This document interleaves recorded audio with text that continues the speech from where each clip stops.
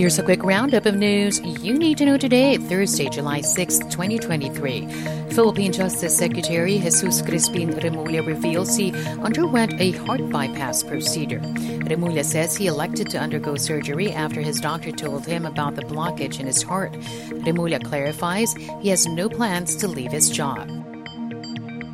The Philippines and China have agreed to enhance security relations through the implementation of existing bilateral mechanisms.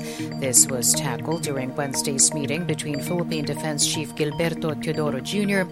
and China's envoy to Manila, Huang Xilian. Meanwhile, the Philippine Coast Guard says it's been seeing some improvements in China's behavior in parts of the West Philippine Sea.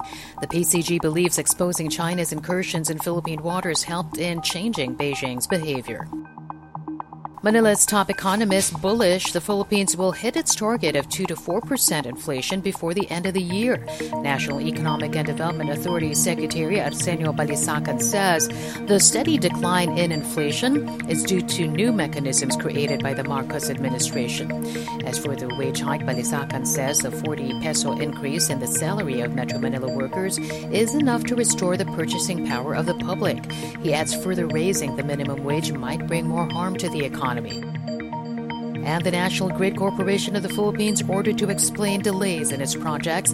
The Energy Regulatory Commission gave the grid operator 15 days to clarify why it has yet to complete 37 power transmission projects across the country.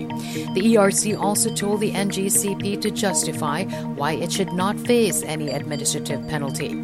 The NGCP earlier insisted the delays were due to COVID-19 restrictions and right-of-way issues, but the ERC is not satisfied with that explanation. And that's your latest news alert. For more stories, go to news.abs-cbn.com and I want TFC.tv.